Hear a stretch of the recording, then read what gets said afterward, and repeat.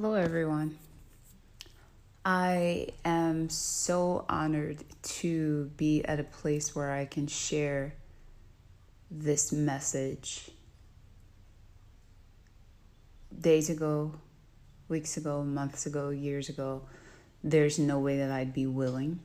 So I am so excited to be at this new place energetically where I'm not going to carry burdens that are not mine, and even my pain and the things that I experience, I don't have to internalize them and compartmentalize that energy at all. And I used to do that a lot, and of course I'm learning to transmute at a rapid rate. And sometimes, even if it's easy to do that, I can feel a little not overwhelmed, but it's kind of like this reflex where I feel like I should be more sad than I am, or something like that. And I know a lot of you probably relate. But anyhow, for the hopeless romantics that are living in this day and age, and I know I am not the only one, and I'm not hopeless. That phrase is so heavy. I have hope in myself, which means I'm capable of having hope in another being, during these times. But what I've noticed, it's not like I date often, but when I do, I notice that society has grown so addicted to social media that it becomes another person or entity in the connection, right? Which can be a good or bad thing. And there's no good or bad, but it could be something that can bring light and joy, or it could be something that can be an issue.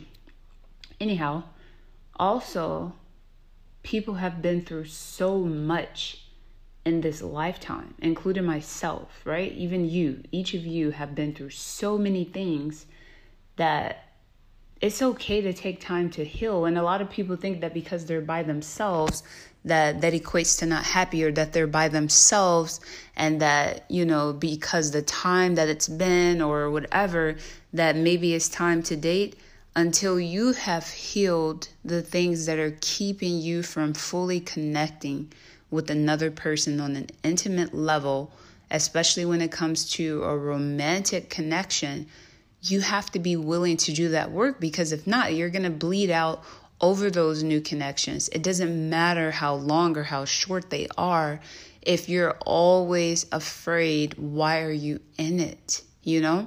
And I do have a few hangups when it comes to connecting now, this day, this afternoon, more than any other time, because I have to truly ask myself, why have I been willing to play the role of healer in connections when I know what that means, right? That codependency. I know that. But I always feel like, well, maybe I can get this person to believe in themselves a little bit more, or love, and just see that not everyone is bad. But at the same time, I end up feeling bad, because it's just like my thing I posted a few days ago. Like, the doctors in the hospital, they are there to help people, right? To treat patients, or whatever the case is. Of course, this Matrix style medical shit is wild, but you get the gist of what I'm saying. They're there to treat people, not to form any other connections. So when you're taking on the role of healer, why is it that for some reason we forget that these people may not be able to reciprocate this energy, right? And then they try, and it becomes overwhelming for both parties, because it's not supposed to be. They need to be focusing on themselves, and perhaps we need to be focusing on ourselves as well, if we're even willing to entertain such energy. But again, the thing that is so big right now, loving self and coming together and loving others. And it's possible to do, but when people aren't being clear with one another, because they're not being clear with themselves, and they're not being completely open to the idea of all the things that are possible, it just starts to become confusing. So if you're feeling confused, then that indecisiveness is still a decision, right? People are doing what they do. They're making these choices, and sometimes they're not able to articulate it, but it doesn't mean their actions aren't telling you what they're choosing. So you make your choice and you adjust to protect your space, your peace, your energy, and that is okay. That's not running away. That's doing the grown-up thing to do when someone is either toying with your emotions or unsure of their own, right? And it's okay. That happens from time to time. We've all been there where we're not really sure what we're doing. But if you're able to be honest about that, it definitely changes things instead of leading a person to believe the mask that you're wearing is your true face, right? But anyhow, I am always sending love. I am in a new space of healing.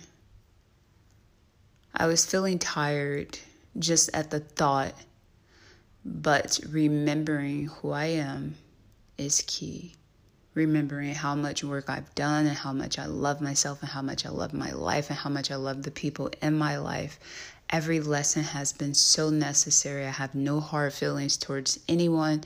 Everyone is so beautiful in their own unique way.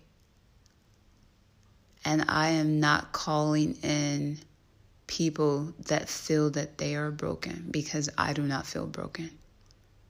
I don't want trauma bonds. I don't want that toxic stuff. None of it. All I want is to have fun, and that is what I'm doing on my own.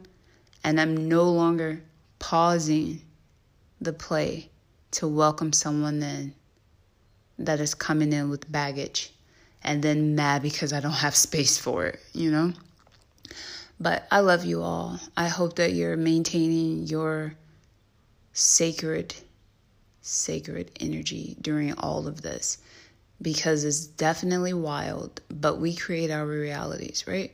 So create the beauty that you want to see in this world, because we all have the opportunity to do that in small ways, and each of those ways does matter.